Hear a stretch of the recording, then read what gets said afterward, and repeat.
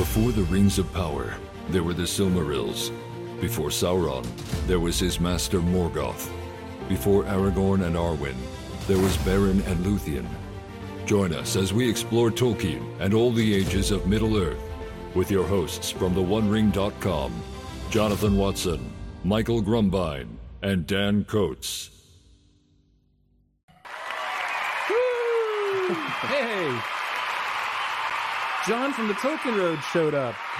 John, it's good to have you. Sorry. You joined in just as we were throwing the loop up that had the audio. So yeah. I just slid in the nick of time.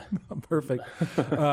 And John, and first of all, let me say it's good to see you again. You missed our last couple, but this is a fly by the night kind of fly by wire. I don't know. I'm very bad with metaphors and analogies. Fly by the seat of your pants. Little Rush reference. That's appropriate for Tolkien podcast. So but we're hoping that we get a couple more. I know John Trent from Bounding into Comics always has his member stream, I believe, on Friday, so he may join if we can. I'm trying to get Michael in. So anyway, but first of all, I want to introduce Garrett here over to my left, one of those two. Garrett, left. No. Yeah, I don't think anybody here knows Garrett, and that's okay because he can introduce himself. Garrett. I went to college with Garrett in California, and we became friends over over a love of Tolkien. It was back in the day when the movies were coming out and all that sort of stuff.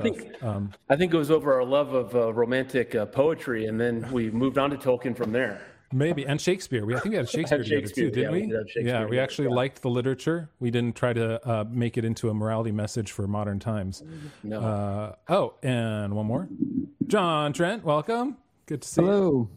Yeah, I just said you're probably going to make it, maybe if you can, but you've got your membership stream. So, but first, so first, everybody, not just the people listening. This is Garrett. Garrett, I went to college with. We have a lot of things in common. Garrett is a very deep person. We had dinner deep in this, a good deep, not like you fall down and like it's hard to get back up or anything like that. But you came over to my place in October, I think it was, when you were driving across the U.S. Yeah, I think it was November actually. When we were in Nashville. So Garrett knows his Tolkien. Garrett knows his romantic poets. Garrett knows a lot of stuff. So I thought it'd be a great addition to this live stream. And I know you're also going to be doing your own podcast in the future. So something to talk about. And Road is here again. Another person smarter than me who talks Tolkien, which is awesome. And John, good to see you. Too many Johns, man. I'm glad you're not named John, Garrett. That would be super really confusing to me. Super unfortunate. Garrett's kind of hard to remember. Is it okay if we call you John? just Monty Python. Don't call me Sue. Yeah. Right. Oh man, that'd be perfect. All right, so this is kind of. And one more. We have the full complement almost. Michael, gentlemen, from our podcast. Good to see you, Michael. John, Michael, Garrett, Michael, Garrett. John, Michael. Just so you know, you haven't. No, okay. I have to do the whole Garrett introduction here because this is brand new. Garrett, Michael. I do the podcast with every week, part of Exploring Tolkien and theonering.com. And Michael, I went to school with Garrett, and Garrett is I think you and Garrett would get along. You can have deep theological conversations, like Catholicism versus Protestantism, whatever we want to go. But at least now I'm not the only Protestant on this panel. Thank you, Garrett. I appreciate you being here. How does it feel, Garrett, to be the token Protestant? You're the token Protestant. You're the Tolkien Protestant and the token. But you're also you're like a diversity hire, but right. But with religion. That's be the first time. Nice to meet you, sir. Good to meet you. All right, so this is kind of our gaming week because we've got the Gollum game coming out. We've got the Tolkien MMO. Well, that's all I've seen. RPG probably that's coming out. But I wanted to kick off with this article here, which is Andy Serkis is down for the new Lord of the Rings article, or Lord of the Rings films. Which, okay, let me read part of it here.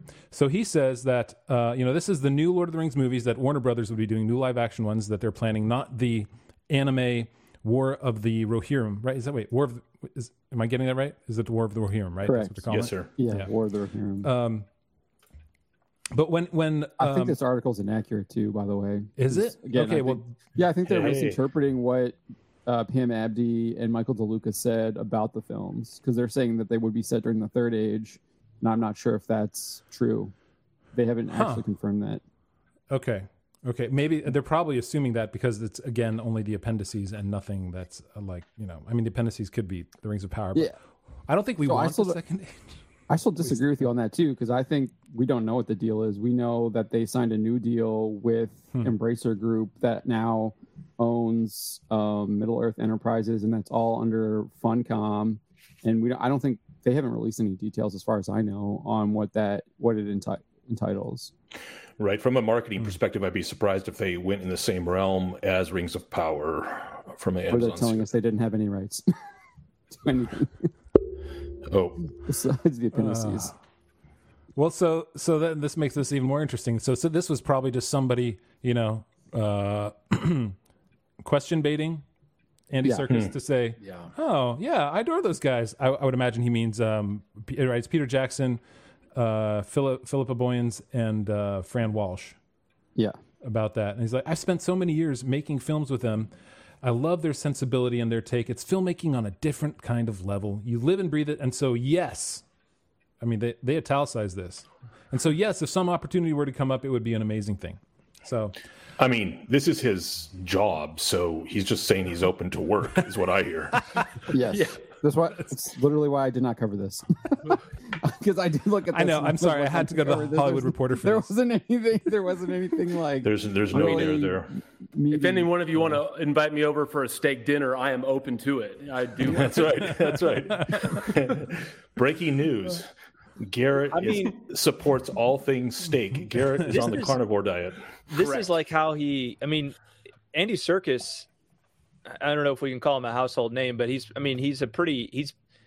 made quite a career. He launched into quite a career off of just those original Jackson films, right? I mean, those kind of made his start into everything he's been in. And he's like, gosh, he's done so much acting beyond just voice acting. I mean, so it's like, doy, like, why wouldn't he want to like hang with them for a while again? Yeah. I mean, and to be fair, everybody who was involved in the films, at least the first three, I don't know, The Hobbit too mostly, but they loved being there. They loved the camaraderie. Like whatever Jackson does as a boss, like I might be like, I think of it as like a good football coach, right? They bring the team together, and regardless winning or losing, like they hang together and they still appreciate each other and they still love each other in some ways. Like that was from what I got from covering it over 20 years ago, that was the underlying foundation that they had, is that they really enjoyed doing it. So everybody wanted to be there, and they were like, "Well, we're doing reshoots.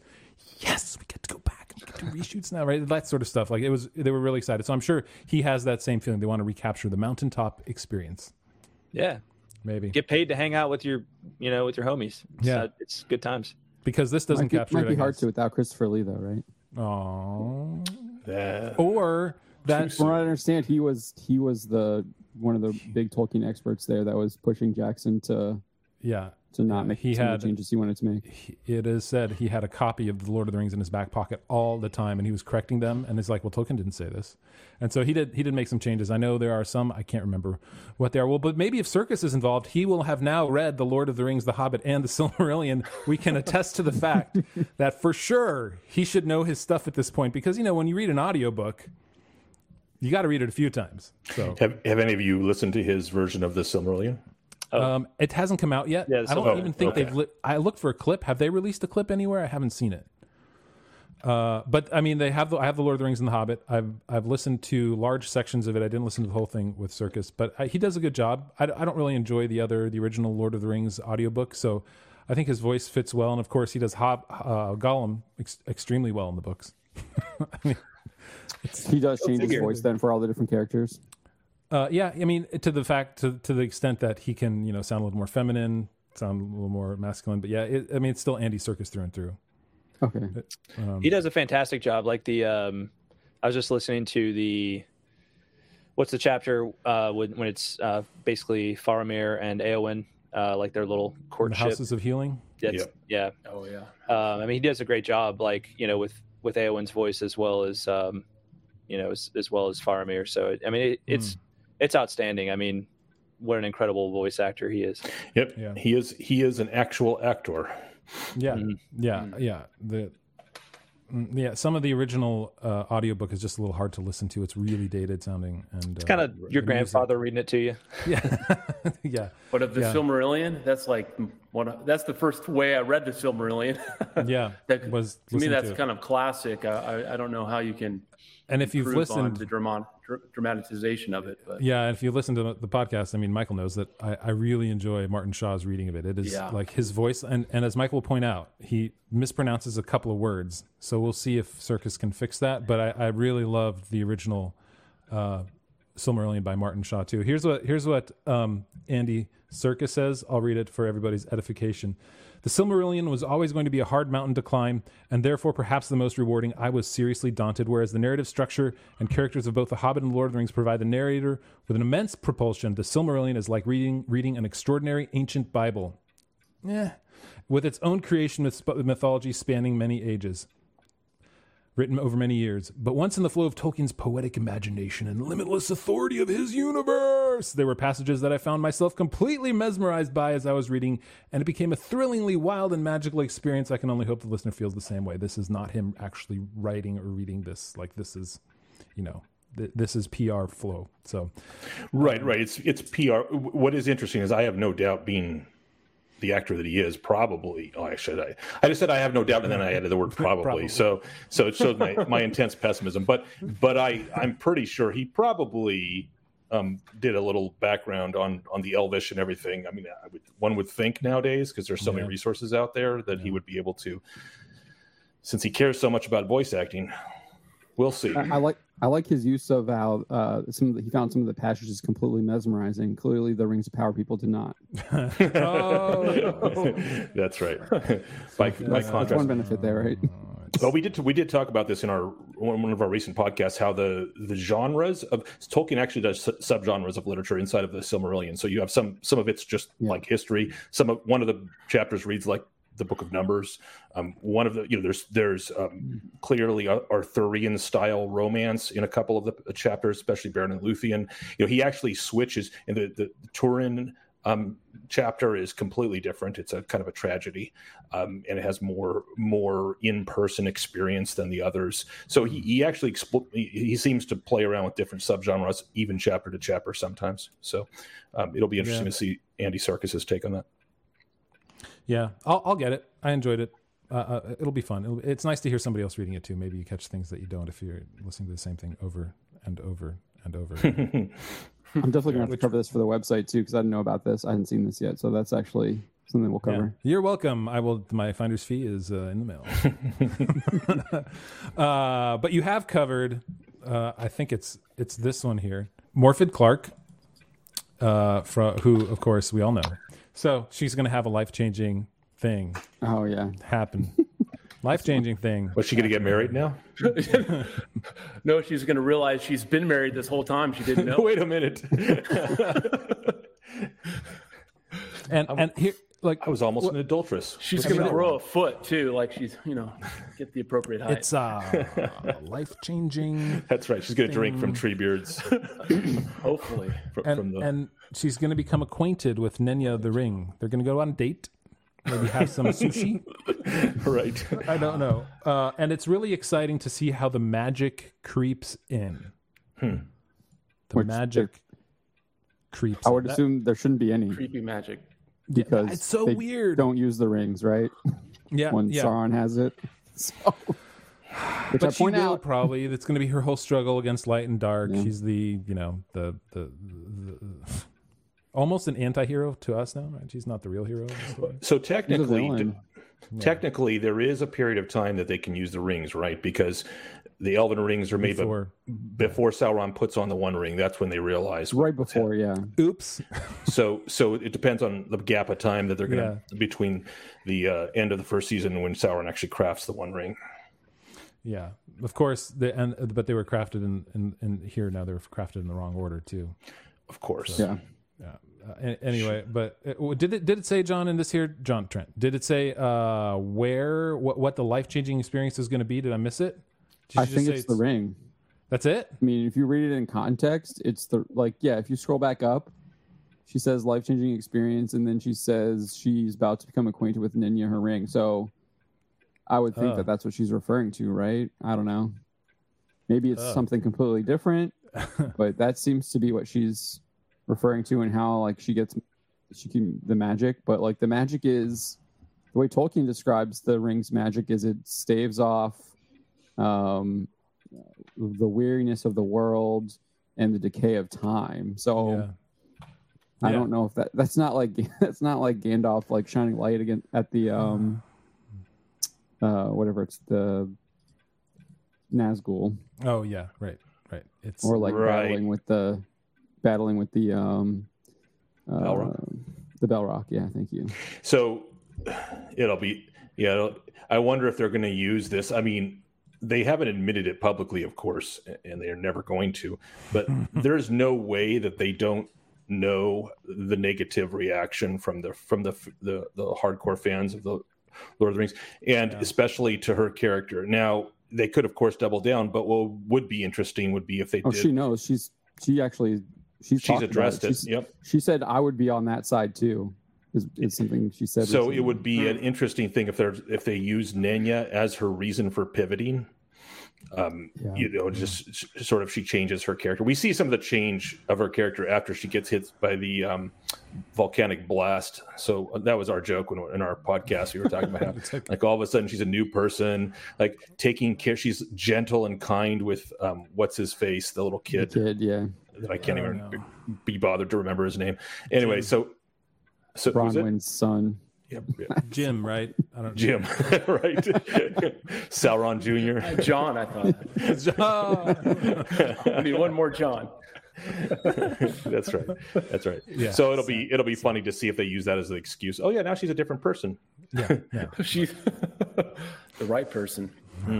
Yeah, well, I mean, I'm sure now they're finishing the filming of it without the writers. So the writer's strike happened, but they're like, okay, showrunners and writers, you may exit the set, and we're just going to finish it, which is kind of a statement in and of itself. Is it going to be better now? There's no writers? No, because the executive producer, right? Is it the executive producer? The producer? The person in charge, I can't remember her name. Jennifer Salke. Yeah, that's like the head of Amazon. Yeah, but I heard she was coming in. Executive producer. Yeah, but Lindsay Jennifer Weber is one of the lead writers on the show. Yeah, are you referring to the executive producer? You got it. Lindsay Weber is the executive producer. Yeah, she's the one that's coming in, right? And she's like the one that woke. changed everything. Yeah, she's the one. Yeah, Jennifer Hudson. I mean, she's the lead writer. She technically can't work at the project anymore, right? Right. Yeah, I think this is where AI could really show itself. You know, you just feed in like some history of the Second Age and be like, give us a script, and it'll probably be brilliant and way better. Yeah, as long as you have to have the right prompts, because if you just use the caveat, it might look up Rings of Power and the script online and use that as the basis. Well, anything pre like 2020, you just say anything, you know. Yeah, right. Well, what's the guy we talked about a few weeks ago that's suing Amazon and the Tolkien estate? Just bring him in. Just settle. Settle with him and bring him Yes. It's part of the settlement. He gets to come in and pretend to be. Did you hear about that, Garrett? There was a fan who wrote a fan fiction story and published it, I guess. And then he's saying that the Rings of Power took it and made the Rings of Power out of his fan fiction story, and now he's suing them for $200 million or something like that. Man, I wouldn't want to claim it. Well, is he $200 million? Does he still have the author credit on or one of the author credits? No, he did. He had the author credit for a little while. He somehow like finagled that out of Amazon. Or he knew a hacker. He hacked their website. Yeah. I don't know how he can manage. I don't even understand. It's just got to be some kind of like epic performance art trolling. It's amazing. Like, I mean, I respect it then, because it's a long time in the making. The guy's apparently been working on the back, what's his name? Polychron. Demetrius Polychron, real guy. Did you actually remember that, or did you have to look it up? No, I just looked it up. I'm making sure. I couldn't. I remembered he had a very odd Greek sounding name, but I didn't. That's not real, man. That's not real. Yeah. Well, we'll see. I mean, I'm sure a lot of news is going to be coming out, and you can go to Bounding Into Comics to get it all with a I mean, I love, John, how on your articles you do actually like put in all the quotes from the Silmarillion or Unfinished Tales or wherever the appropriate places to be like, okay, yeah, here's our take on it, and here are all the reasons why, so that nobody is left wondering why you stand where you stand on some of the criticism that you might have on that show. Yeah, that's something I pride myself on in doing with most of our articles that we have. Yeah. They're well sourced, well documented. Yeah, because you're an actual journalist. See, there's that. I always I never took any kind of like journalism classes or anything like that. I just treat it as like a research paper where you always cite your sources. So I'm sure you can join the rest of us who have college degrees who don't actually do what we actually got degrees for. Yeah, I'm there. Yeah, right. Yeah, big time. All of us. Well, and speaking of that, doing the things that you didn't study for. Who here is going to play the Gollum game? Anybody? I will. I'll hate play it. Really? Yeah. just so I can say something about it. I haven't played a video game since GoldenEye in 1999. Wow, I remember. True that. story. Leaving on a high note, then. Yeah.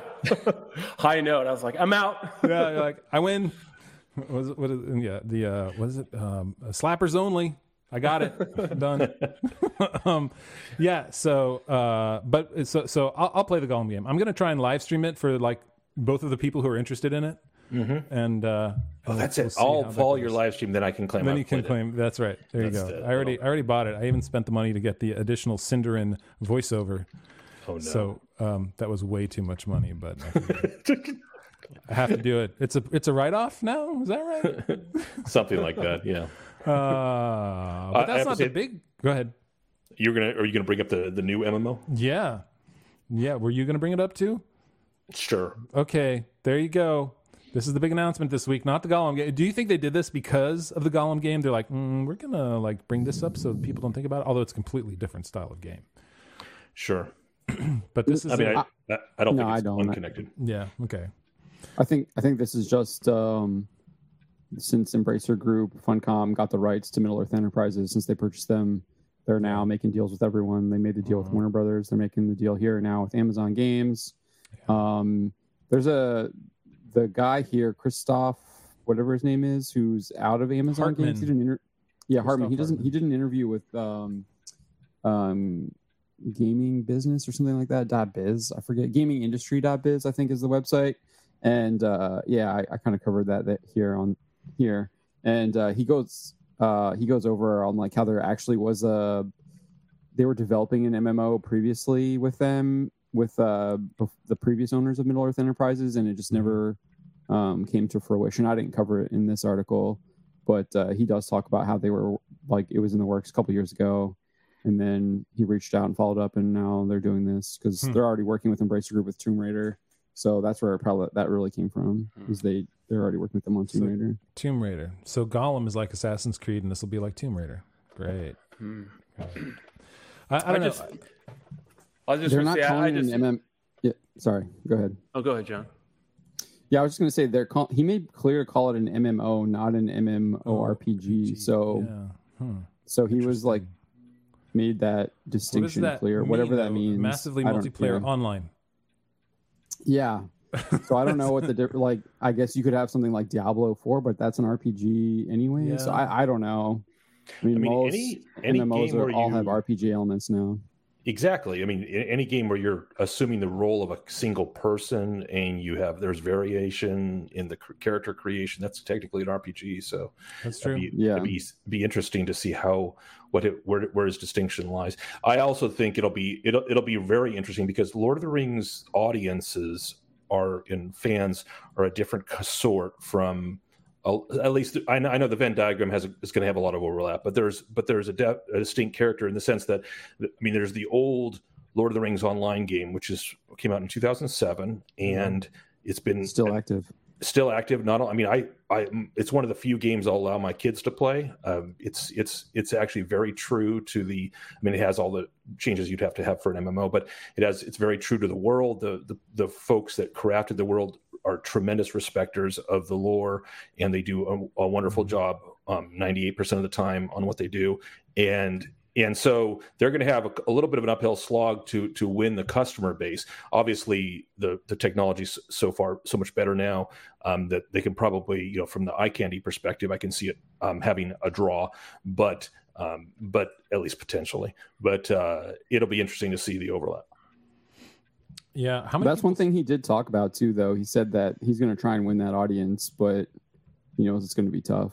You're going to have to do it with lore because that's what the audience loves. That's why the people are still playing here 15 years later. But let's be clear, because let me find the quote that he had right here. But for me, it's still very important that it's first a game and then reflection of the books second. Warning bell. Well, yeah. You don't have to, you can make a great game and not break the lore, in my opinion. When you say I'm making a MMO, nobody thinks that you're not going to make a game. So why do you need to say that? So if you're saying that, then that means that some way, it could mean anyway, in some way you're holding up in your mind the places in which the books might make it difficult for you to have an MMO, in which case you're prioritizing the game. And I can see with regard to gameplay and a lot of other elements, there's obviously that's the case, different medium, but that's kind of a warning. How does Lord of the Rings Online handle that?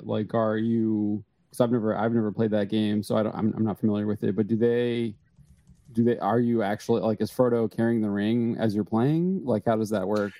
So you do not.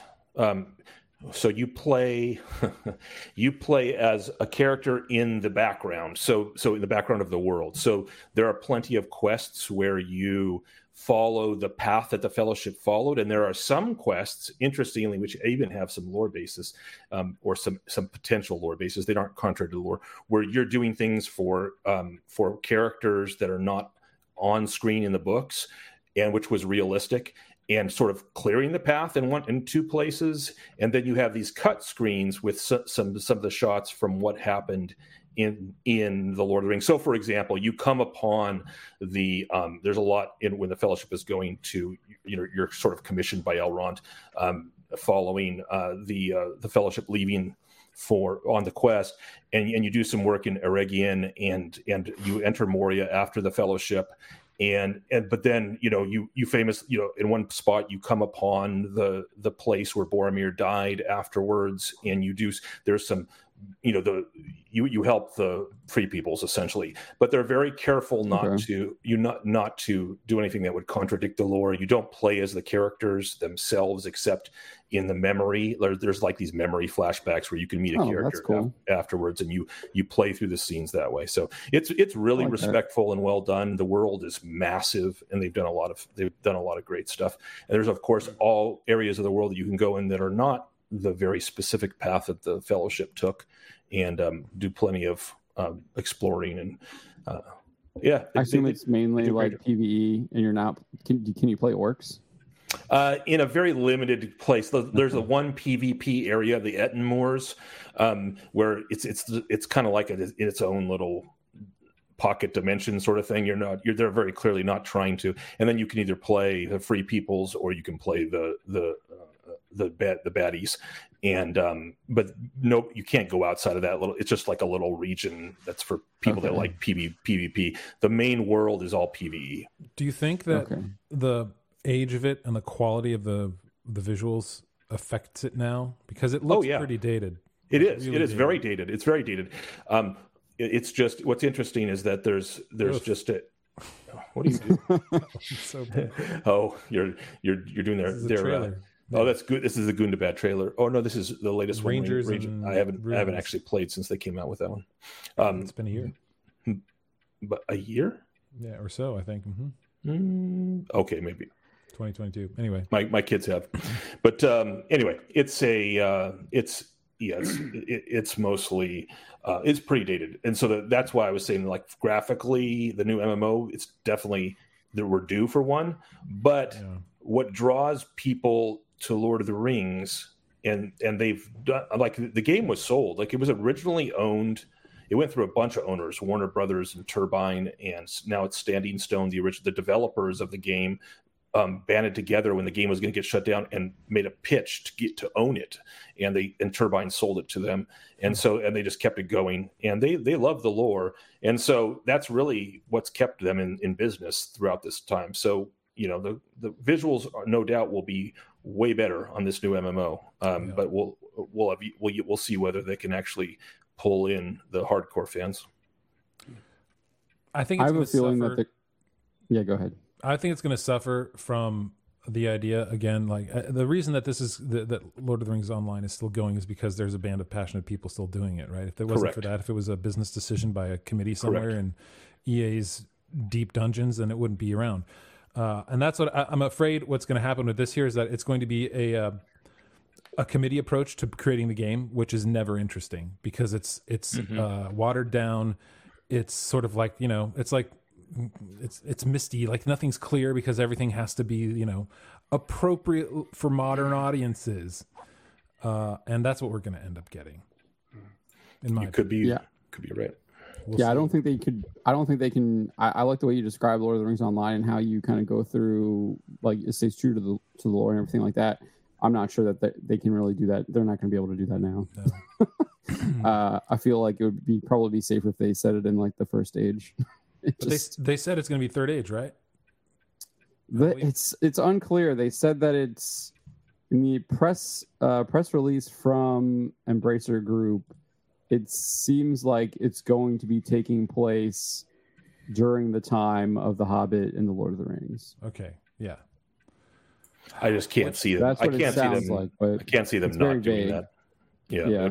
It would just they'd be giving up so much IP that draws people to go first stage. Although I think that would be cool. You can meet Gandalf, etc., meet Aragorn, ride into battle. The thing that I hate about that is it really, it puts such boundaries on it. Like you're in the Shire. Who am I going to see in the Shire? Will I see Gaffer Gamgee, right? So all of a sudden you have these things that you're going to do because of the world, and there's less discovery and more pursuit, maybe. So anyway, yeah. I'm not an MMO kind of guy, so I probably won't play it.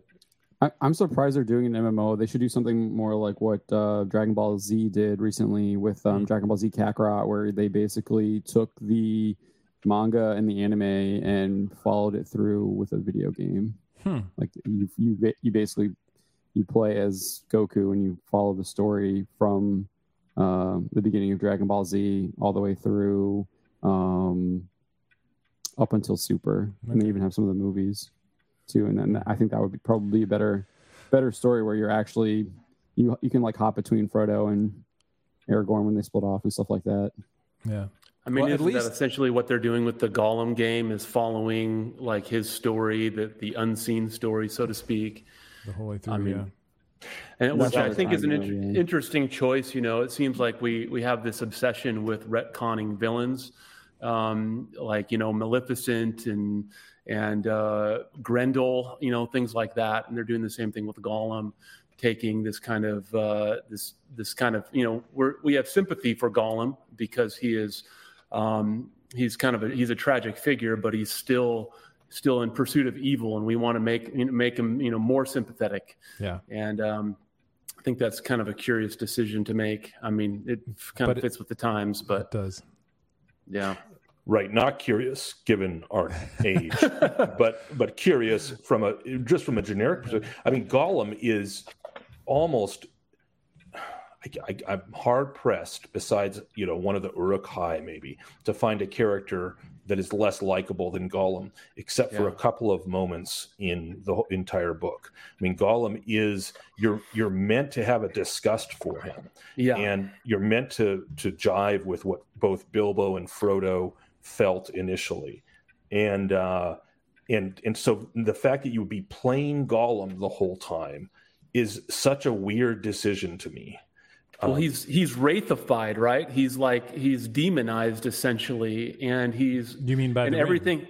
Yeah. Well, by the ring, but more by his lust for the ring. That's what destroys him and changes him. And even when you think that he's going to kind of break through, you're kind of given a little bit of hope, right, for a while. But ultimately, the idea is that his self-pursuit is what plays into, essentially, what Gollum intended for evil, Eru intended for good, right? And so you see that come to its fruition, but it's like, well, maybe Gollum is not all that bad. We got to rethink Gollum, and you're hoping they don't end up taking it that way, where they want you to kind of sympathize, live out the Gollum experience and think, well, good, evil, these things are it's all a matter of perspective. He's become really since Jackson's films, he's become a pop culture figure, and he's a good amount of comedic relief in the films, especially, which, you can be really vile. And if you're funny, then, even if you have cute elements about you, it can make you a popular figure. But yeah, Michael, to your point, it is a really interesting, at least to consider that. This is a character that is just utterly, in the time of Lord of the Rings, is utterly vile. I think there is something else though with Gollum, as Tolkien wrote him. There's this kind of hopefully redemptive arc to him, which is very strong, and it goes through all the way, and unfortunately it doesn't play out quite the way you may hope for, but like you start kind of pulling for him at some point, because you can see that there is this internal struggle going on within the story. So there's some elements that do make him, from Tolkien, that do make him a increasingly sympathetic figure as the story goes along, but also right up until Shelob's lair.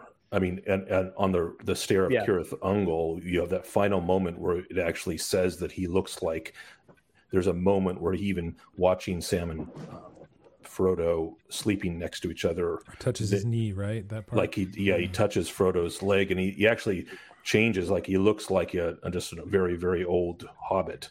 And because he wants the love that they have for each other, that friendship, he just and that's the height of it. And then Sam wakes up and mistakes his aim and calls him a sneak, and we have that funny dialogue.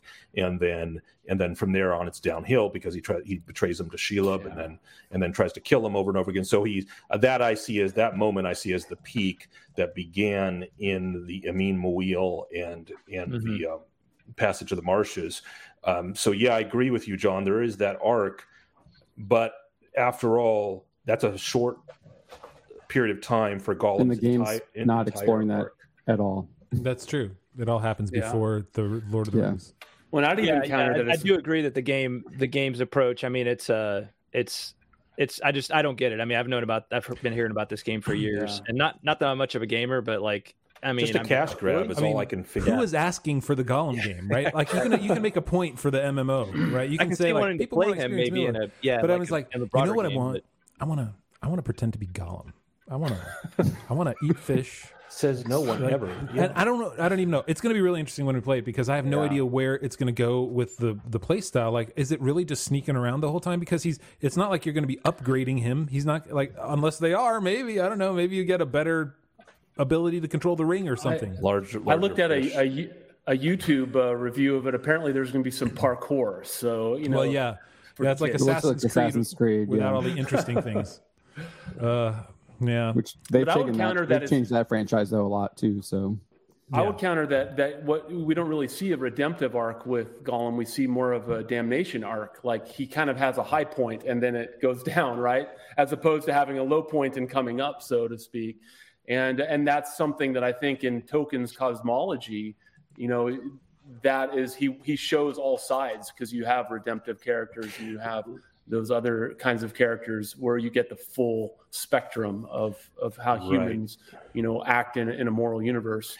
Yeah, what we see is, what I would say, Garrett, is we see the struggle. The arc is the struggle. You only call an arc redemptive or an arc of damnation because you know the end. So in the middle, we see the potential for redemption as he's leading Sam and Frodo through the marshes, and then saving their lives multiple times, and then leading them.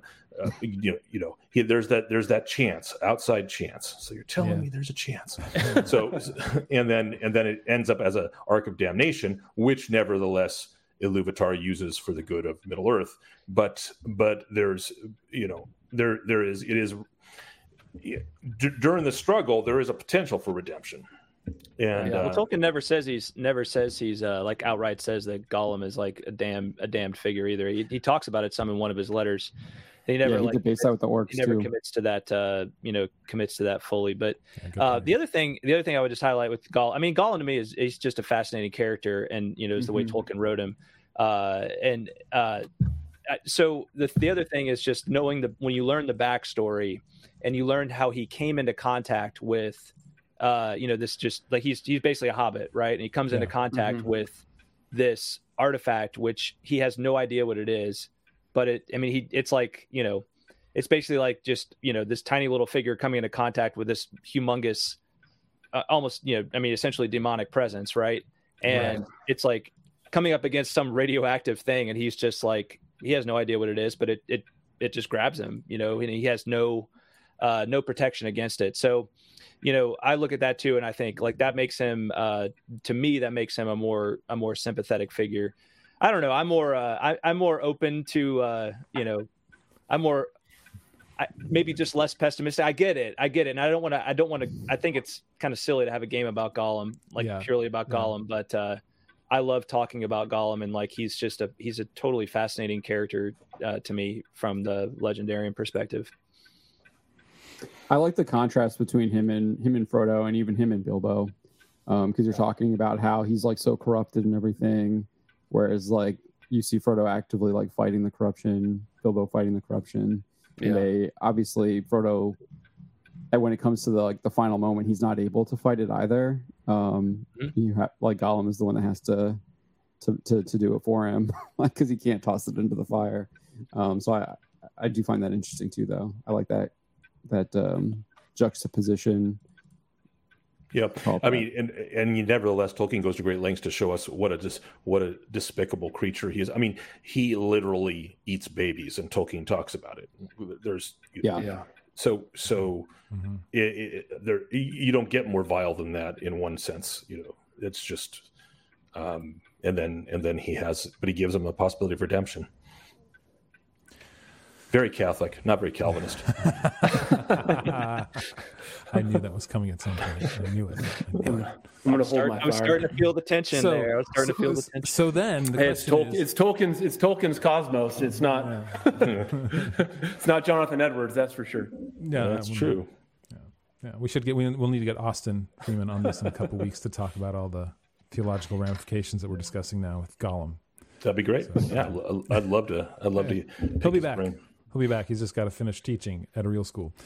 Well, that brings up a question I thought too. I posted this poll this week here on Twitter about my son. I asked him after the movie. He's like, "So who's the hero of The Lord of the Rings?" And he thinks about it for a minute. He's like, "Sam. Sam's the hero."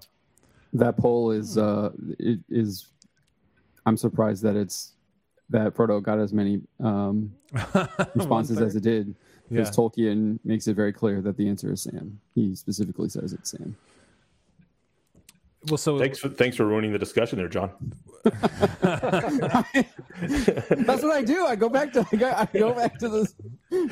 the source material. It's already been answered. All right, we're done. See you, everybody. No.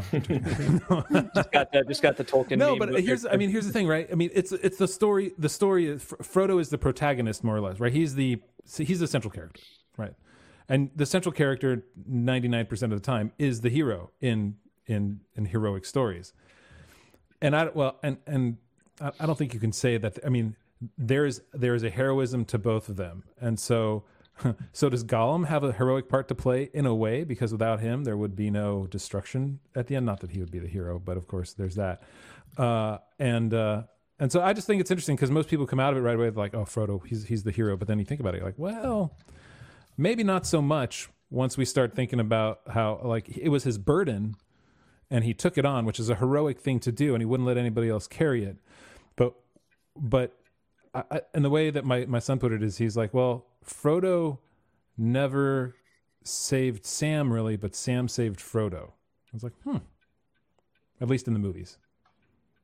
I was like, that's an interesting point and a good way to put it, because the hero, he does what he needs to do in order to lift up those around him in the end, right? He's doing that to lift them up, to save them, and that was Sam's goal with Frodo, more particularly, whereas Frodo was doing it because it was his burden to bear. Anyway, I don't know if you guys have any thoughts about that, but I just think that's a false dichotomy. I think there's multiple, hero arcs in Lord of the Rings, and you do see, when we get to the Scouring of the Shire, Sam kind of elevates while Frodo diminishes. But really, I would say that in the sense where Sam physically carries Frodo at times, it's Frodo, through the loyalty that he's gained from Sam, carrying Sam on this adventure that then gives him the character and the development of having seen the broader world to be able to assert himself and go on to become a significant leader in the Shire later on. And so in a lot of ways, if Sam had never left the Shire, he wouldn't have been able to develop in that kind of way. And it's really Frodo's willingness to go on this adventure and Sam's need to follow him because of his loyalty that causes him to grow. And so there's kind of a dueling heroic journey there, but just a different kind. Mm-hmm. Right, I'd agree with you, Garrett. Yeah, I mean, it's there's like, the thought occurs to me that, and I know that, I mean, I get it. Tolkien says outright at one point, and I'm not sure the reference, but I know he says that Sam is the hero. But to me, that's kind of one of those things that Tolkien he'd probably say different things at different times, and he's not necessarily being contradictory. He's just highlighting different aspects of how he sees the story at different times. But Frodo is the one, after all. If the central quest is the ring quest, Frodo is the one who says yes to the ring quest, right? He says, "I will do this," right? And he does carry it. He does carry it all the way through.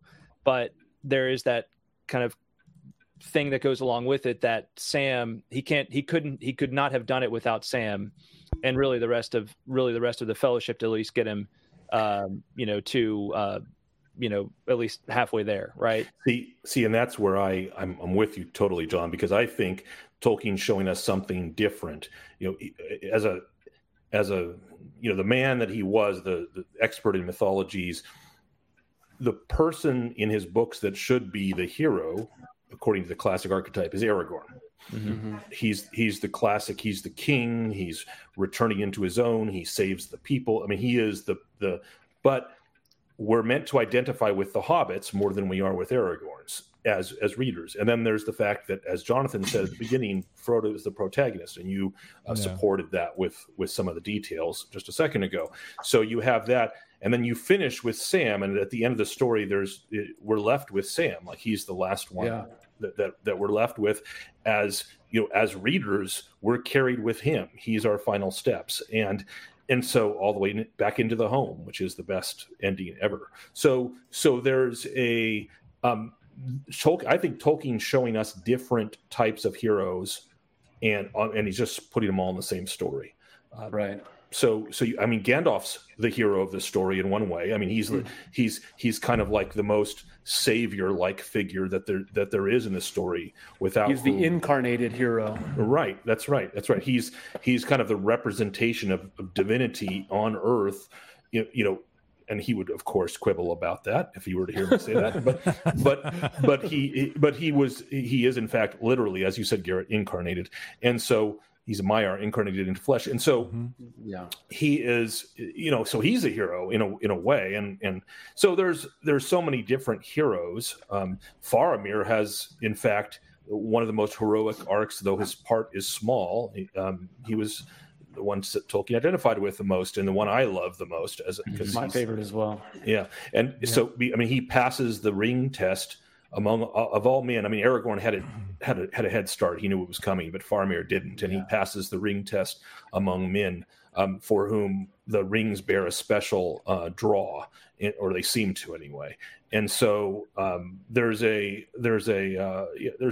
case to be made for a lot of heroes, different types. I'll read exactly what Tolkien wrote. This is in letter 131 to Milton. It was 131? I was going to guess 133, but okay. Yeah. All right. So he wrote, "I think the simple rustic love of Sam and his Rosie, nowhere elaborated, is absolutely essential," his italics, "to the study of his," meaning Sam's, the chief hero's character, and to the theme of the relation of ordinary life, breathing, eating, working, begetting, and quests, sacrifices, causes, and the longing for elves and sheer beauty. So that might have been the better question on who's the hero, who's the chief hero, because that's, we're quibbling about, like, there are certainly other heroes in the tale, just as there are in any other heroic tale. There are, his the band that goes with him. That's a standard hero with 1,000 faces kind of thing. But who's the chief hero? Mm-hmm. And that's hard to pin down because the story starts with Frodo and ends with Sam. Right? It starts, and so that makes it hard because, like, who are you really following? Because if we're going back to the Joseph Campbell hero with 1,000 faces idea, right? You follow the hero's journey. But maybe the hero switches in the middle of the story, and that's how Tolkien wrote it. Yeah, I think inspired by his experiences in World War One. Yeah, exactly. Yeah. I was just that thought occurred to me too. He makes so much of Sam as a representation of these kind of various men that he knew, who in a lot of cases were just 18, 19-year-old boys who were, thrust into the trenches of World War I. And he, in a way, and again, like, he talks so much about, like, looking back after he wrote the draft, and, like, it's the whole religious and Catholic work, what does he say? Unintentionally at first, but then as he was editing it, and intentionally. And, looking back and seeing through this story, like, wait a minute, Sam, this is why I was telling so much, why Sam became more and more important as the story went along, in a way he wanted to pay tribute to these nameless, faceless men that he knew and saw give their lives. Every man. Yeah. Well, the foundation of, a World War I or a World War II, where you have an overcoming of this great evil, it's easy to look back and be like, oh, Winston Churchill, Eisenhower, these kinds of figures, they're the heroes because they're the ones that were seen and planned. But at the end of it, you're dealing with your basic level infantryman who is doing this because he does have a family at home that he wants to preserve, their way of life for. And without that kind of commitment to family, household, country at the most basic level, the great generals can have all the schemes, but it's not going to come to fruition. And you see that with obviously with Sam, with, wanting, thinking about Rosie and his gaffer and, the basic comforts of life, good food and things like that. It is the thing that sustains that whole journey for them. There's a quote from the Waldman letter, and this is one of my all-time favorites. He says, he's talking about how Beren and Luthien is the chief of the stories of the Silmarillion. And then he says, here we meet, among other things, the first example of the motive to become dominant in hobbits, that the great policies of world history, the wheels of the world, are often turned not by the lords and governors, even gods, but by the seemingly unknown and weak, owing to the secret life in creation and the part unknowable to all wisdom but one. That one is just one of his most magnificent that's a wonderful insights quote into the story. Yeah, the wheels of the world are turned. That's kind of Chestertonian too. Like there's a lot of Chesterton kind of floating around of that same type. Mm-hmm. Absolutely. Right. Using a literary flower to describe sort of innate truths about the world. The apostles were fishermen for the most part too. Right. Yeah. So I think Gollum was a fisherman. in the world. Judas betrayed Christ. Was he a first? I don't know. Was Judas a fisherman too?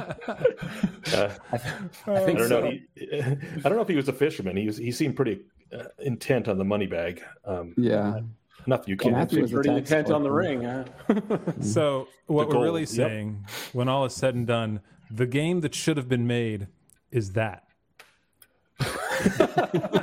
Did you just make that right now? That's pretty good. I just threw that together. Funny, but yeah, I mean, well done. I sir. couldn't well even done. look that up that fast. that would be awesome. That could be fun as like a city management thing too, where you're actually like Sam the mayor. Sam the mayor. Yeah, Sam like, the mayor. that could be fun. Sam Gardner. Hold on, who's that guy? There were still orcs on the edges of certain things. It'd be fun. You could hear Hobbit bows twang. You'd be like, so it'd be, what do we call Sam City instead of Sim City? Yeah. Just We're getting worse. Carrots and love raise some words. conies. Sam City. Oh man, that would Dad be so jokes, great. they're the best. Oh, Sam City.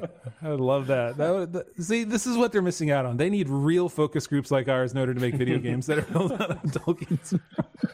They'd have to survive our Not for us. toxicity first. Oh man. Right. We're too far gone for them, whoever they are. Oh man. They, them. No, let's not go there. Okay. I'm going to move us off of the whole Sam Gollum Frodo thing. I'm sorry I pushed us into that direction. Why? No, that was great. That was great. We got to read some great Tolkien discussion. quotes. Yeah, no, I know. I'm not actually serious. This is like me being okay. I'm just trying to push us off. I'm sorry, everybody else who's listening. I'm pushing us off. Okay, so here's the other article that was brought up. I should have brought this up earlier when we were talking about the Rings of Power. This is from the dude J.A. Bayona, who is the... It's like the first... He was the director. Didn't he direct the first 2 episodes? Yeah. It's an interesting thing. He's like, they're talking about how they use the landscape to tell the stories, and I'm like, well, maybe you should have used words. Generally a better idea. I mean, Well, I read that. wrong. I said they the only didn't part do I found interesting. Yeah. I just think they didn't do a great job. Like, and I don't know how to I don't know how to explain this, but I did not. When I went to see Return of the King a couple weeks ago, extended edition on the big screen. Yeah. Thanks, Jonathan. I was just blown away again by how magnificent all of the landscapes were, and I'm like that fits Tolkien's, that fits the work.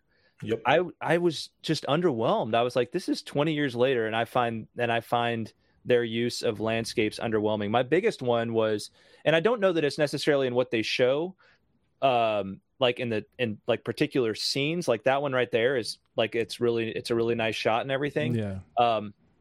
But that's Mordor. Just from from Thanks, like, John, for the reminder. Goodness. just from Numenor perspective, right? Like the one I like to call out is when Galadriel is riding horseback across Numenor, and she's going from the east end of the island to the west end, and it's like it's like Numenor is basically the size of France, and she like does it, and it's like that. There's no like shots that indicate that like, wow, this was kind of a longer journey, and then of course it's interrupted by the weird face she makes. Yeah, I'm wondering, like, did she hold that smile the whole way, or how did that go? You know what I want to see? Oh, there it is. Yep. Thanks, Jonathan. That's the first one I found. Thanks for bringing it up. Oh yeah. Oh, wait. Go back. Can you see the city in the background? Is it like there's the city? Is that it? Is that the city walls right keep there? Going. Keep going. There. Oh yeah, look at that. Oh yeah. Huh. Or maybe Look at that they just amazingly shot that- gorgeous. They did all that, and you get like 6 frames of it. Well, maybe they just shot that in like North LA County. That's just Malibu in the background. That probably is. Yeah, it looks like Malibu actually. It kind of does. It looks. Yeah. So and then the camera Canyon spins or something. Yeah. So, John, you were going to say that something about It's the size of distance, France, and they're on the beach. Well, that looks like where I was this morning, actually. Oh, Oh man, surfer. Humble brag. Yeah. I mean, humble brag. That's right. yeah. I mean, I don't know. The scale is small, right? Here's the problem that I have. It just underwhelmed me. They do all these great wide shots of the city, right? I don't think I have them all up here. Well, this is the famous. the face. Oh, yes, the face. I don't know why I don't know what. This is the first thing. There you go. There it is. What That should be that should be the clip. Everything they The spent all only time this she time. smiles in all 8 episodes, just it's right there. That's right. But on the back of a horse. There we go. Perfect. It's still something really weird to like think about. Anyway, so the scale. Let me go back to that article here. The scale of it felt really big like this, but so the scale was big, but the scope was small. Does that make sense? Yeah. Where you didn't feel like there were no big giant armies, right? When I watched, like you, John, I watched Return of the King, but here at home, those armies were massive. Like I remember when the Rohirrim left Dunharrow, right? You can see down the cliff, and you see all the 13,000 or so, I think, of the Rohirrim gathered there. 6 at that point. Six at that point. Okay, and they all start going out, and I heard a couple of my kids go, "Wow!" Like, because it was massive and it was impressive, and the shots went up from up close, so you knew the characters, and they were in this, and then they went wide. This here had like all these long shots, and then they stayed super close when they got to the characters for long periods of time. It's like when Galadriel is escaping from the dungeon in the prison, you never see what she's doing or where she's going. They're only like in the city, and they show her, parkouring from one place to another to jump down, and then literally like half a block later, she catches up to Isildur. Yeah, and it was quite extreme, because even when they had a battle, like the whole episode of Battle of the Village, which in what was going to soon become Mordor, I almost never feel this way, because I love battles, military historian guy, and I was looking at that, like, I don't care about this village. Like, it doesn't matter. Yeah. Nothing matters here. It's just the scope was so small. I agree with you. It seemed like Elrond would just pop over to Moria like in the afternoon, and I was like, wait a second, is it that close? I don't think so. He just strolled. Yeah, he did though. Strolled over. But I thought, visually, it was the only thing that really kept me interested. Like the script itself, the dialogue, the characters, everything was so off to me that the only thing that I actually found engaging was some of these beautiful vistas. But at the same time, like that, like what you're describing, like the lack of continuity of space, it also didn't really work. But sometimes it give this great panoramic shot. You're like, wow, that's really beautiful. And then you just kind of have to hold on to that for a while and wait for the next one, because everything else happening was just kind of so some people didn't like the 2 trees shot. I actually liked it. I thought that was really cool. It was great. It was good. They should have left that and done no other trailers or anything else, and people just put out a poster. Yeah, right. A screensaver. Saved themselves a lot of marketing. Here's the show. Just 8 hours. 8 hours of this shot. For the real super fans. It just shows the potential that's there that was just wasted, Yeah. Well, maybe we'll get to experience with the trees with the next game, Ungoliant. Because everyone's asking for that one. After young Shelob. I know Bayona didn't do the dwarf stuff, but I thought that looked like generic World of Warcraft stuff. Yeah.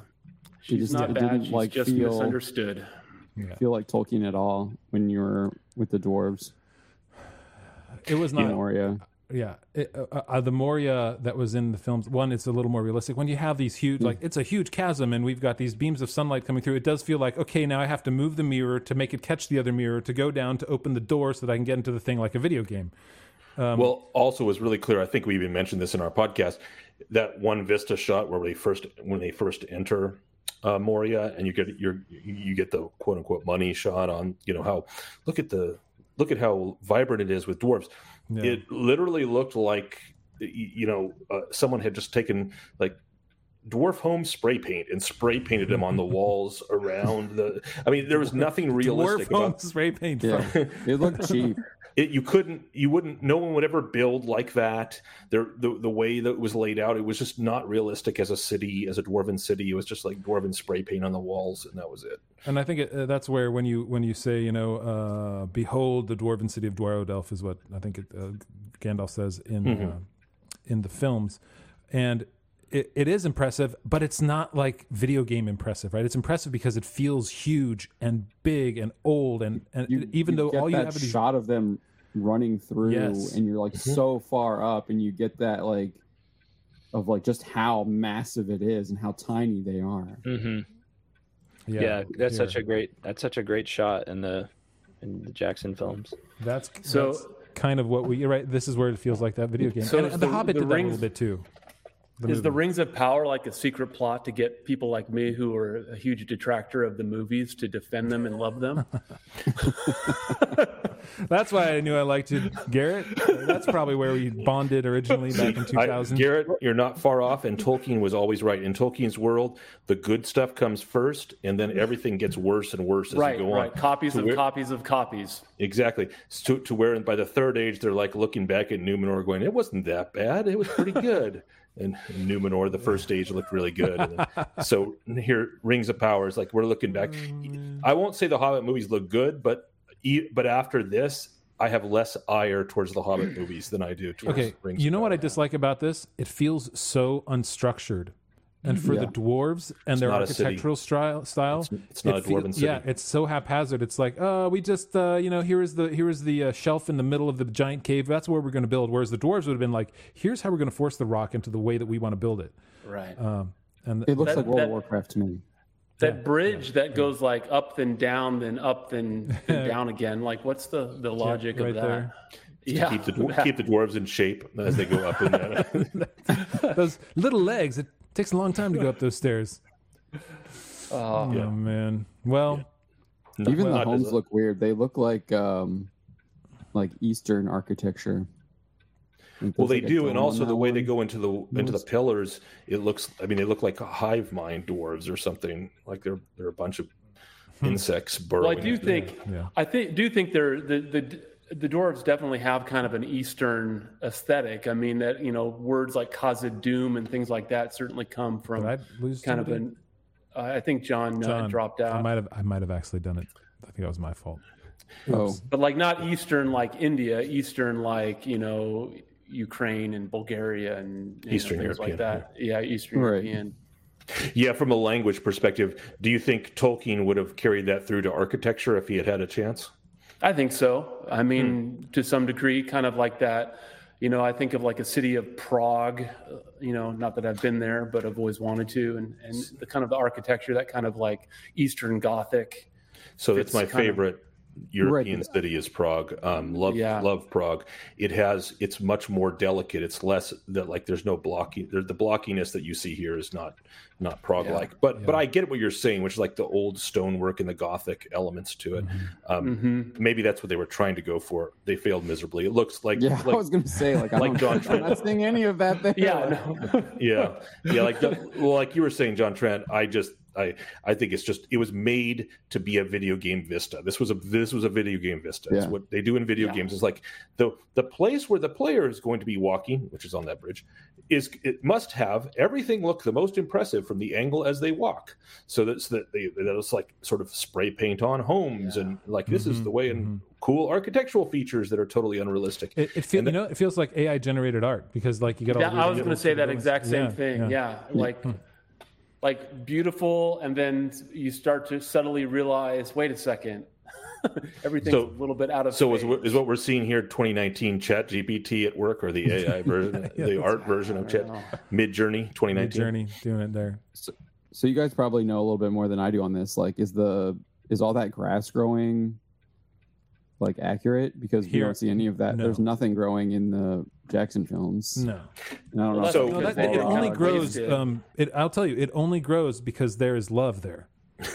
That's right. They made that clear. That just seems like I just found that bizarre too. Like, why did they include all of this?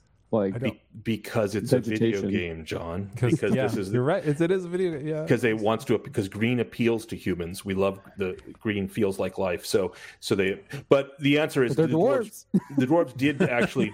They did actually grow things, but they used mirrors, so it would have been very specific fields that, like, they used mirrors to reflect sunlight down into these very specific places. It wouldn't have been all over the place like the Hanging Gardens of Babylon crap that this is. So this is looks totally like they need some weed killer. I think they need Sam to trim the verge. Yeah. Come over. Well, okay, guys, and I know.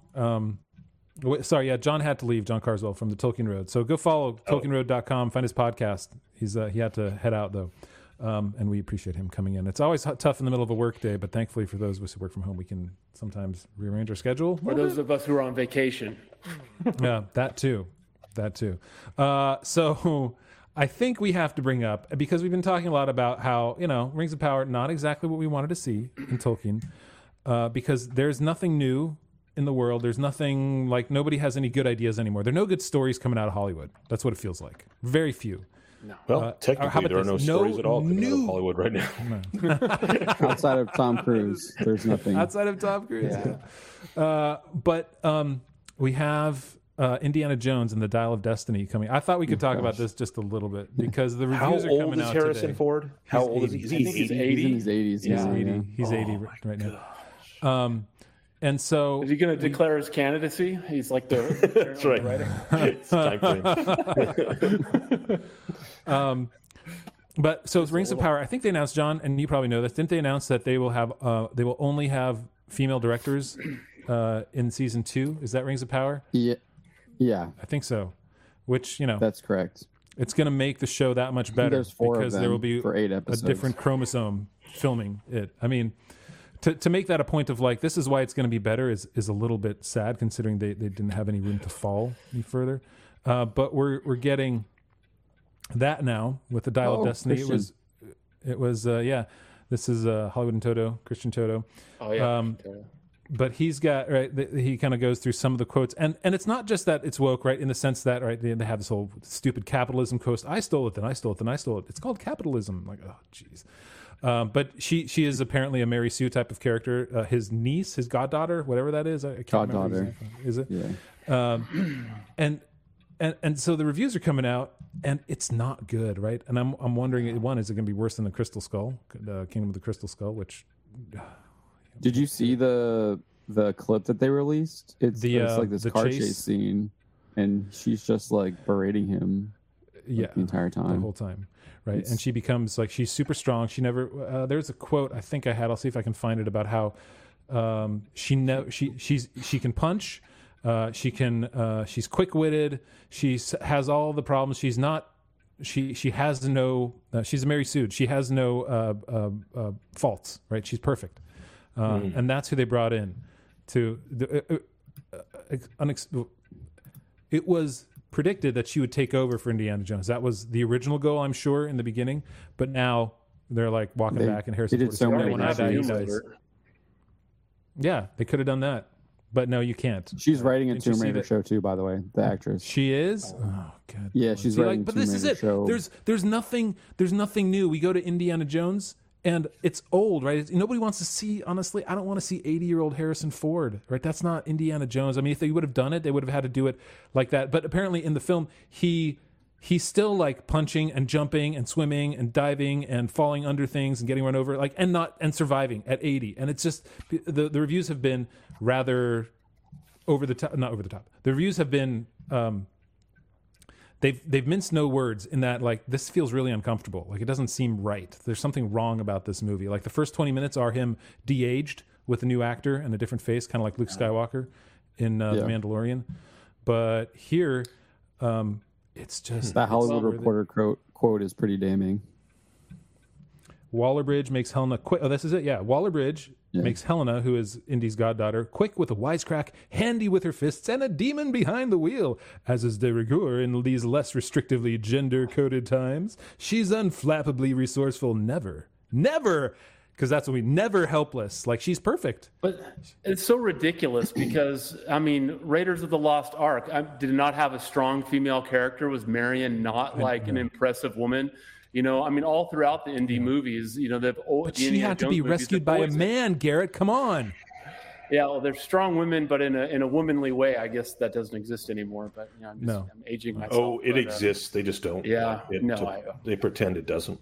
Yeah, it's like, well, it's the strong female whole thing is making women into men rather than actually trying to highlight and accentuate feminine traits that make them strong.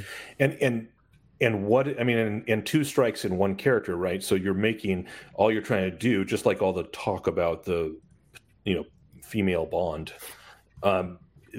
You're trying to just copy the male character and make it female, on one hand, and on the other hand, then you're Mary Suing it, which means that you're removing even, like, James Bond had a couple of big flaws.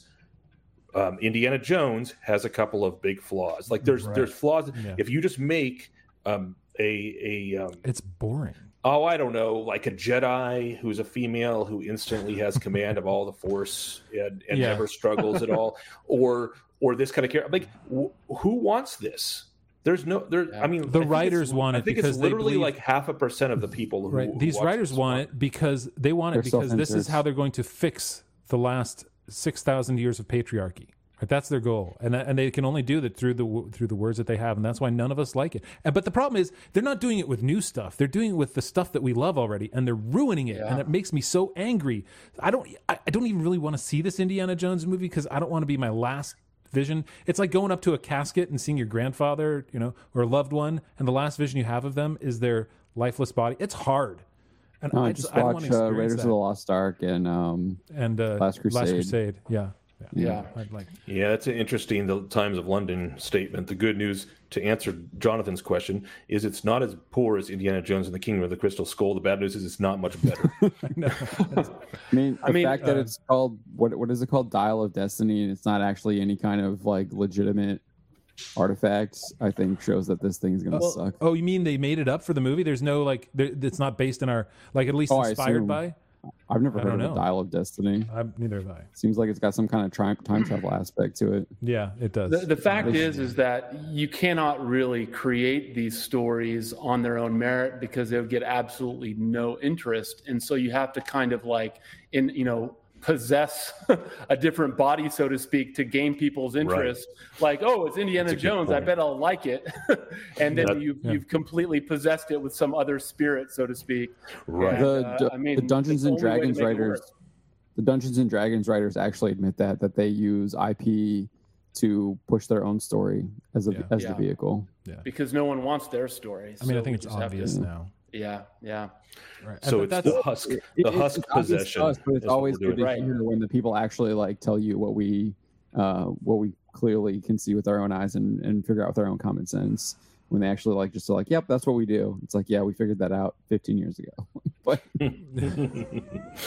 it was like that Ghostbusters movie that came out, was that last year or something? I haven't even seen it because I know the all-female Ghostbusters. The female one or the one with the kids? I definitely didn't see that one. That's the least 20 people. Oh, Afterlife.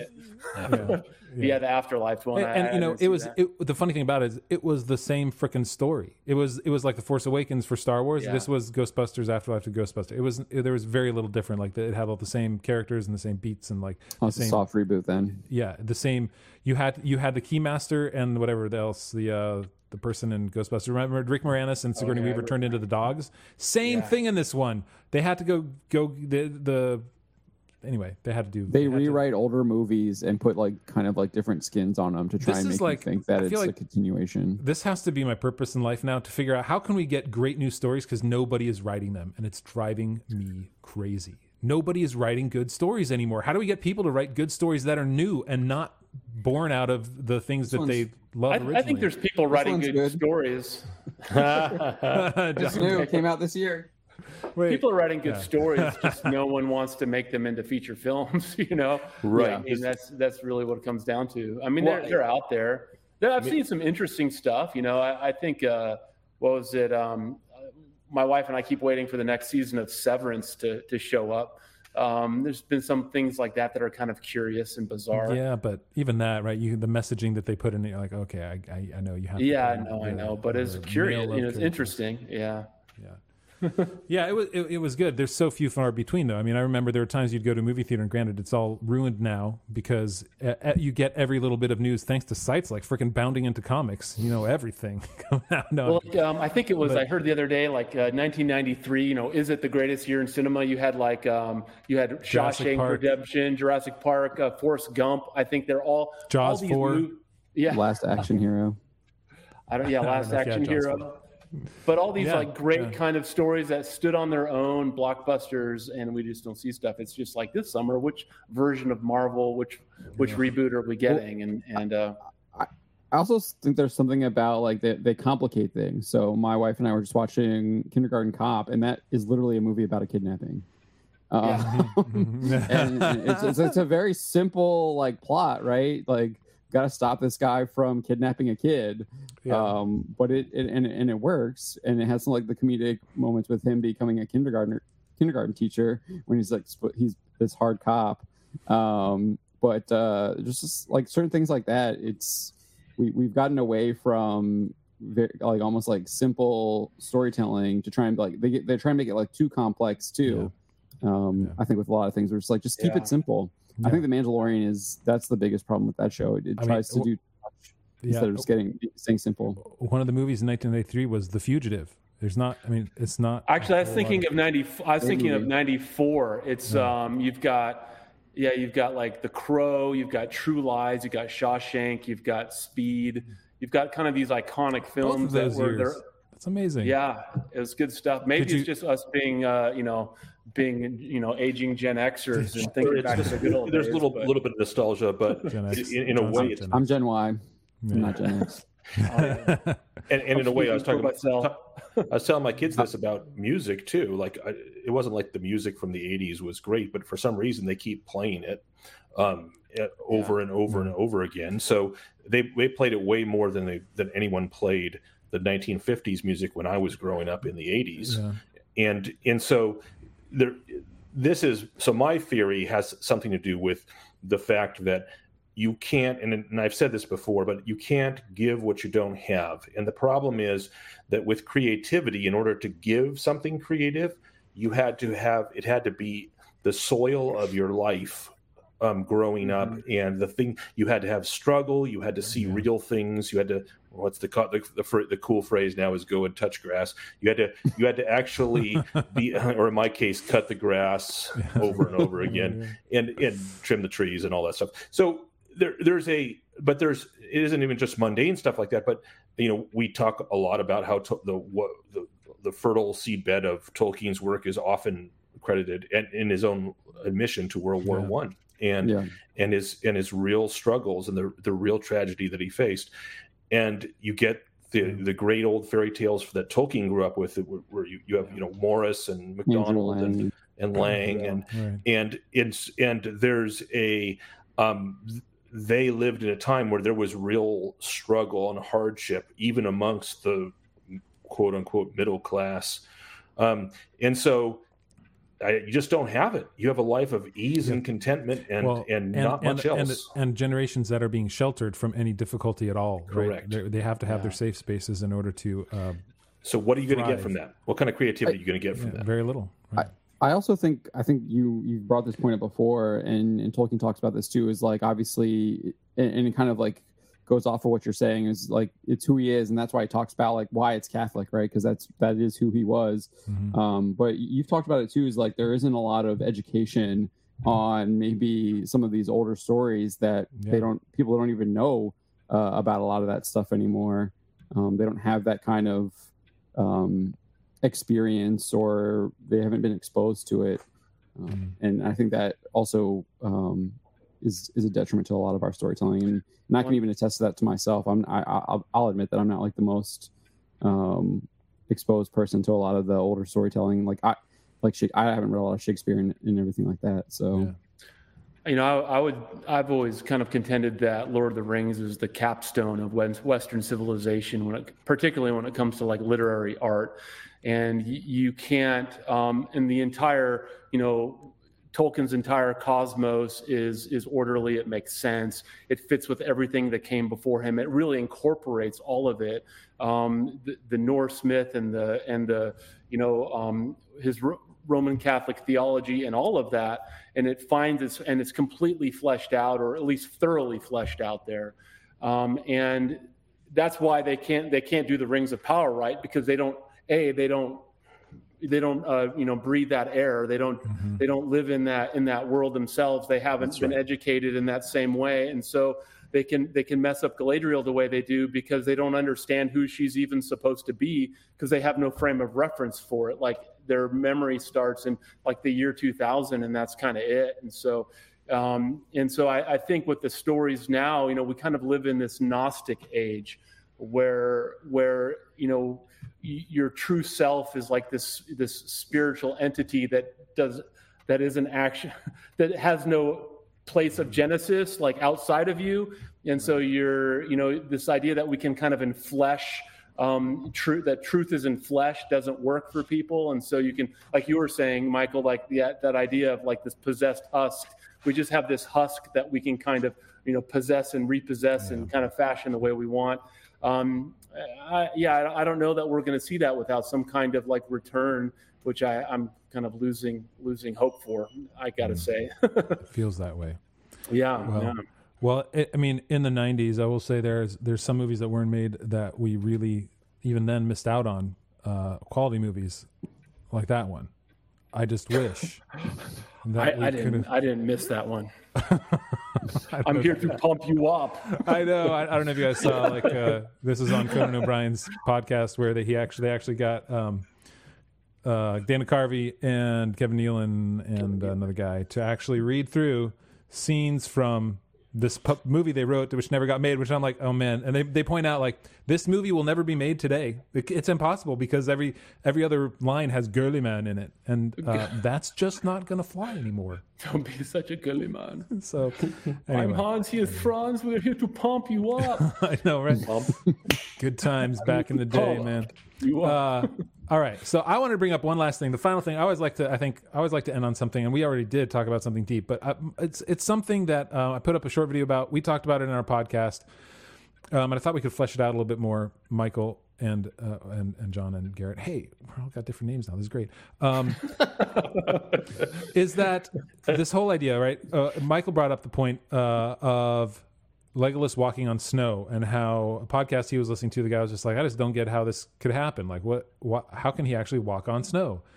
And Legolas walking on snow? You've never noticed that before? No, like we walk on snow. Yes, we walk on snow. Not falling through the light powder. What we do not do is walk on 5 feet of fresh fallen snow that was like that snowed the previous hour. That's actually impossible from the physics. Okay. As sure, anyone can walk on packed snow or snow which has ice on enough ice on it, but I mean, look, it was, and I'll give reference where it's due, is the Tolkien professor, and he was talking about how he's never understood how he's supposed to understand this moment of Legolas, because it is breaking the laws of physics. Like, there's no way that Legolas is going to be able to take the blows and fight and battle the way he is if he's actually light enough to walk on snow where all the laws of physics apply. Like, there's just it's from a straight up laws of physics perspective, it's not really possible.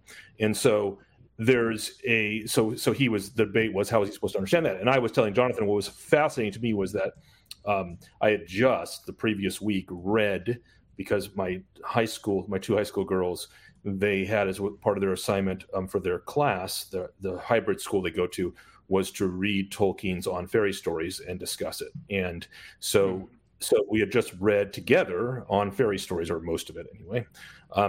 And Tolkien was talking about what fairy is, and in On Fairy Stories, and it's really fascinating, because hearing this discussion, and I know this is something that is near and dear to the hatred in your heart, right, Jonathan? Because you can't stand this. I'm sorry. The first time I read it, I'm like, what? Oh no! How does that work? He's walking on snow. What? Yeah. So it doesn't from a physics perspective. But actually that's part of Tolkien's point in On Fairy Stories, is that fairy is something different, and elves are fairy. They are, in fact, that is the representation of fairy in the world of Middle Earth is elves. And the thing about fairy is there are, in fact, things that we would call breakage of the laws of physics that are due to the relationship that fairy has with the world. So elves have this interesting relationship with the world of Middle Earth, which is totally different from the way dwarves interact and humans and hobbits interact with the world. And they're a part of it. It's even different from the way Maiar interact with the world, because Maiar, of course, their source was not the world. They came from outside the world. Mm-hmm. But the world of Arda is part of who elves are, in a way. And so to me, I was just looking at that moment going, yep, that was the fairy moment where he was saying Legolas is just something different. He interacts with the physical world in a different way. And we see this in a couple of other places where Legolas puts his ear to the ground and like listens. First, he listens to the stones of Reggie, and he listens and hears things from, that are his sight too. Exactly. His sight, everything about him is he's just a different kind of being. Yeah, different kind of being, exactly. And Tolkien's making a point that his relationship with the natural world is different here than one would describe as physically possible for the other. Well, and that's you see that right in the resurrected Christ, who passes through walls, but at the same time eats food. And even the pre-resurrected Christ, who walks on water. This idea that we have our laws of physics, but we also in our 3-pound brain don't understand all of the universe and its laws as fully as we think we could. And I think there's I'm a fan of like Nikola Tesla, and the idea that he kind of saw things and realized, no, you can just broadcast electricity through low frequency energy waves. And why do we need wires for, and that was not something that people could conceive of and still have a hard time conceiving. Well, wouldn't that electrocute you? Well, no, like there's these concepts of magnetism and things like that we just haven't understood yet. Our technology has taken us in a certain direction, and we still stay within this certain narrow bandwidth.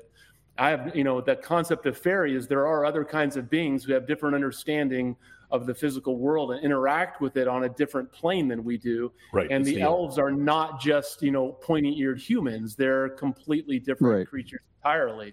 Right. Yeah, we have angels too that literally can manifest themselves to us, and and then a lot of times we can't even see them, but they're there with us. See, and what's interesting to me about what you just said, Garrett, was that when it comes to Christ and when it comes to, angelic beings, like Gandalf is the closest thing to an angelic being that we have in Middle-earth, in the Fellowship. And Gandalf can't walk on snow. And so there's and Christ, when he does that, he's doing that to show his mastery of nature, right? It's not, he is, I think what the Christian would say is he's showing his power over nature. I don't think Legolas is showing his power over nature by walking on snow. And it's inherent to his person. That's right. He's part of nature in a strange and mysterious way that the other people there, including Gandalf or Gandalf's incarnated body, to be specific, are not. Yeah. And so different from other elves too, right? Because he's a certain type of elf. Oh, that's interesting. I didn't think of that. Maybe the Sylvan. Well, it does say in the Silmarillion that the Sylvan elves have a greater connection with the natural world than even the others, the Sindar and the Noldor. That's interesting. I hadn't thought point, about that. John. Yeah. Good point. Yeah. So, and the question was brought up, by the Tolkien professor. Does that mean could he have walked on water? Is it like, and the answer is no, because presumably the elves drowned. That was one of the big deals with the kinslaying and such, is that elves can drown. They can't walk on water. So, and Legolas specifically says for running lightly over leaf, branch, and snow, an elf. And you forgot stone. Oh, shut up. Oh my gosh. I was hoping you were not going to bring up this picture from The Hobbit. That's so this is the where he runs up the falling stones. I know. Oh, come on. That was fun. Yeah, that was. I'm not gonna lie, that's a cool visual. If I was 9, I would have been all about it, and I would have been like, "What are you old folks talking about?" I know. I had an 8-year-old watch it, and he thought it was cool too. Oh, my kids loved it. It's a cool visual. You gotta give him that. Legolas, Lord of Physics, is what I got. What I got out of that. Well, that's what I started calling him after that. Evermore, the Hollywood version of Legolas is Legolas, Lord of Physics. But there is an element of connection between the way Tolkien, between the fairy that Tolkien gives us, and this. So it's not quite as terrible as I sometimes make out. But yeah, it was interesting that this is fairy in action. So like the Matrix, it's not that you're bending the spoon, it's that you're bending the world around. Right. It's not that, in the Matrix, he has mastery of the world. That's what he gains. Right. Like, he masters it in a similar way to, you might say, Christ had mastery of the world. But in this case, I think it's something sideways. It's something different. It's the third road. There's this old medieval poet Thomas the Rhymer. He's a Scottish poet, and he talks about the three roads. And the Fairy Queen comes and visits Thomas, and Thomas is the thing about Thomas is he can never tell a lie, so everything he says is true. And but the Fairy Queen shows him three roads, and one is the road to heaven, one is the road to hell, and the third is the road to fairy. And Tolkien references that Thomas the Rhymer in his On Fairy Stories. So I went back and reread it because I had read it when I would do my medieval history work. But it's pretty cool because it's this idea that there's a third path, and it's kind of like the path of the mysterious and what we as humans call magic. But it's this world of mystery that's built into the natural world. That is, it's not of us. It's not for us. It's almost kind of like an homage to God's infinite creative power, where He creates not just the world around us, but another world as well. Did I ruin your topic, realm? Jonathan? No, that's it's my kind of topic. I like what you're. Yeah. The I still hate it. No, it's can't change. So, that's like one of my favorite things. That's what got me into it. In the first place. You hate it because it's not. It's like for the same reason your 9-year-old liked Legolas running up the stairs or whatever. I hated it because the first time I read it, I was like, wait, why in the world is he walking on? And at this point, he hadn't really done anything like magical in a way, so it just comes out of nowhere. And it was. I wouldn't consider it magical. I would consider it natural according to the type of being that. Yeah, my 9-year-old, 12-year-old mind wasn't thinking in those terms, and natural according to the being of his. You're right, it is, but natural to the state that we understand the world to be in, and the Middle Earth that Tolkien. And of course, the whole world has changed. The whole world changes after the War of the Ring, right? I mean, it's the time of men. And so the world literally is changing in response to that as well. Right. And I think, I can't pull any quotes, but I just think like a good guide to understanding that too is Lewis's discarded image addresses the fairy, the daemon, or the demon, as he would refer to them, that spiritual realm, and how that's kind of like they're out of phase with our own, and they kind of cross between the two, and how that kind of that category exists in that medieval literature. Is that an entire book, or is that an essay? Yeah. No, it's an entire book. It's his handbook to medieval and Renaissance literature that he used as his text for his classes.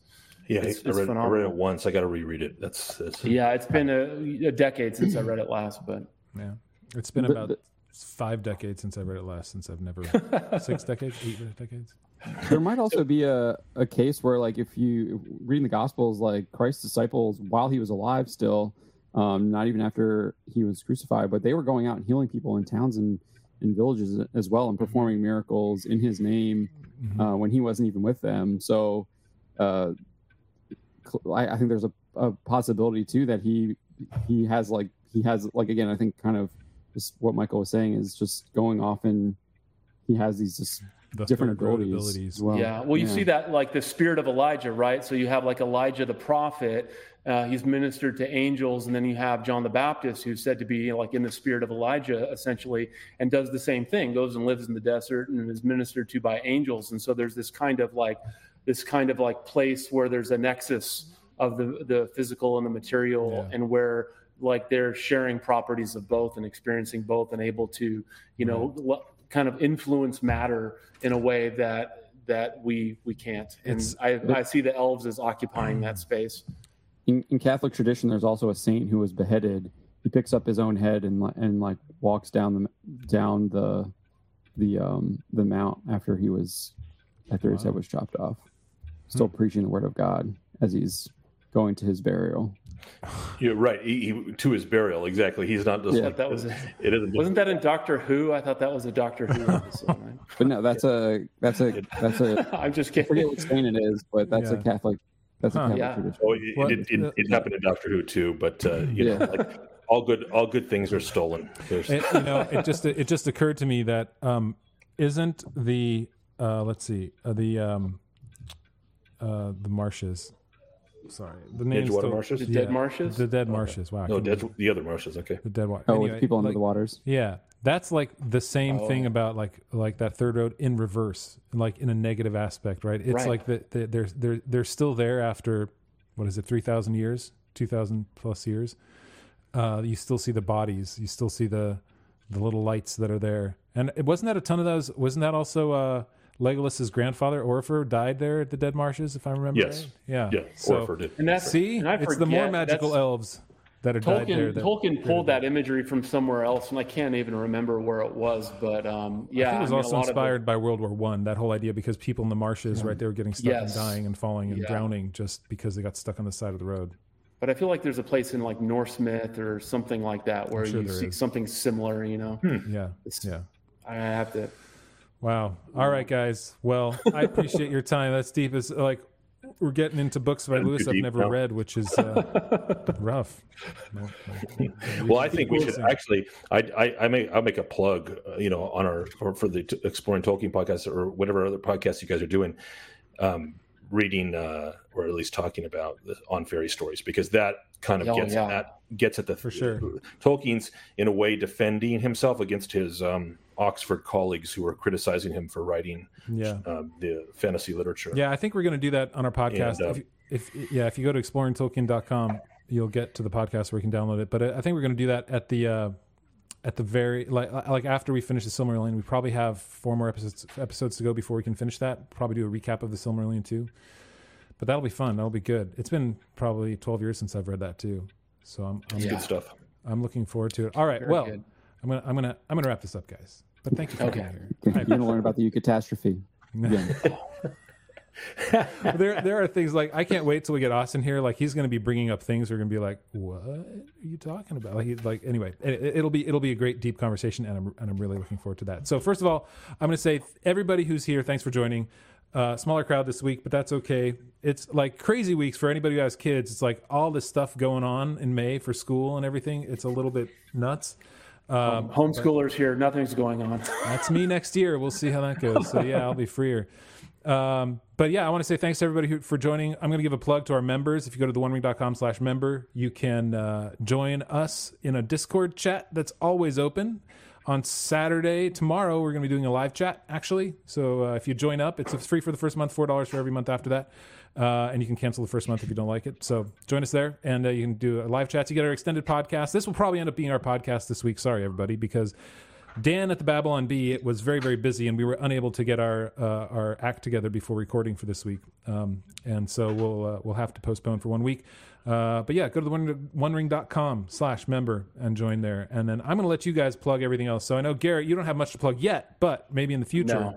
No. In the future, I'm not going to, my wife and I are putting something together, but it's going to be probably a month or two before anything launches. And we'll see what happens. That's good. But it is happening. Michael has the same plug that I do, unless he has something that I don't know about that he wants to plug, and like a competitive podcast show channel. No. This is my fun for the week. The rest of it is startup work. So not this. So go to theonering.com/member again for Michael. I'm going to replug it because I get to do 2 people. Just joking.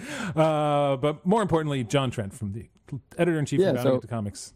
Yeah, we got the website bountyintocomics.com. Got new stuff up almost every single day. Dude, and it's not like one article. We're talking like you cover everything. How many little elves do you have working for you? We probably have like 6 people on comics. Wow. Maybe 7. It depends. Like, so some of them might not write every single week. So I think this week we had... Oh, I didn't see the Willow one. Dude, these people are such friggin' wimps. Deal with failure in your life, man. My kid played soccer. He lost 1 game. They had a special needs kid who couldn't play at all. They were down a guy the entire time. And what a learning experience it was for him. Like, this is your opportunity to get better, but no, they're going to go anyway. Sorry, John. Like, this is how I do. Like, half your articles I end up yelling at like this. For good measure, for good reasons. That you are. Anyway, sorry. Go on. Yeah. So we had 6 this week, but it can go up to like 8 or 10. If you're interested in writing, send me an email, jftrent@bountyintocomics.com. But yeah, so we got bountyintocomics.com. We're obviously here on YouTube as well. We have our Black Pill stream, which is our Wednesday night 9 p.m. Eastern time stream, and then I also stream Monday, Tuesdays, and Thursdays at 2 p.m. Eastern time. And so, that one's usually an hour. The Wednesday night one, we usually go 2.5 hours. Wow. So, and I got bountyinsports.com too. Yeah. But our videos right now are just re-uploads of our live streams because I don't have the time. It works well. Actually make videos. It's the next step, right? You got to start dipping your toe in the waters before you dive in. So you're on your way. Well, I think I was making videos at one point, but I've run out. Like my bandwidth is so stretched. Yeah, I can feel your pain, man. Once you start committing to something, it's like hard to pull back a little bit. Sometimes it's better for you when you do.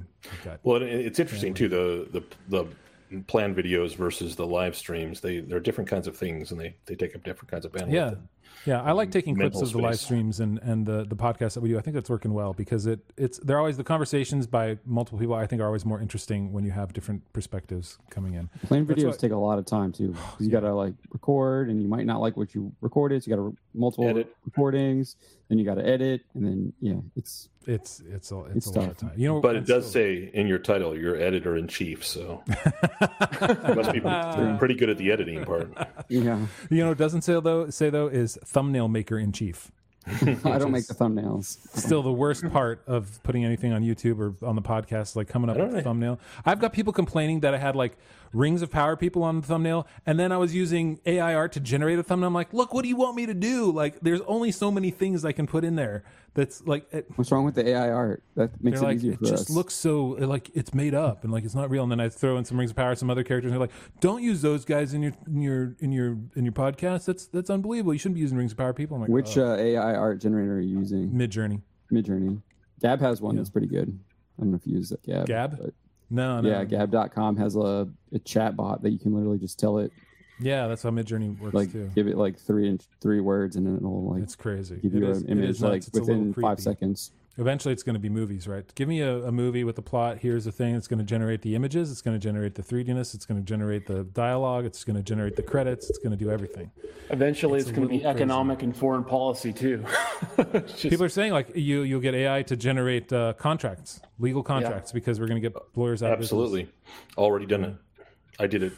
I'm working on legal contracts. So as for fun, I decided to let's see what ChatGPT can do with this. The one thing AI cannot regenerate is good conversation like this. Nope, you can't. And also, by the way, if you want original art, my daughter's back for the summer, so she can do art for us too for the cool for the weeks. Yeah, we did that for the first like 7 or 8 episodes of ours, and then she might have to go back to school. That was great. She's a great artist in a lot of mediums. All right, I'm going to shut us down. Thank you everybody for joining us. Hey guys, hang on after we roll the credits here, so to speak. All right, and we'll see y'all hopefully next week if we can all make it. Cheers.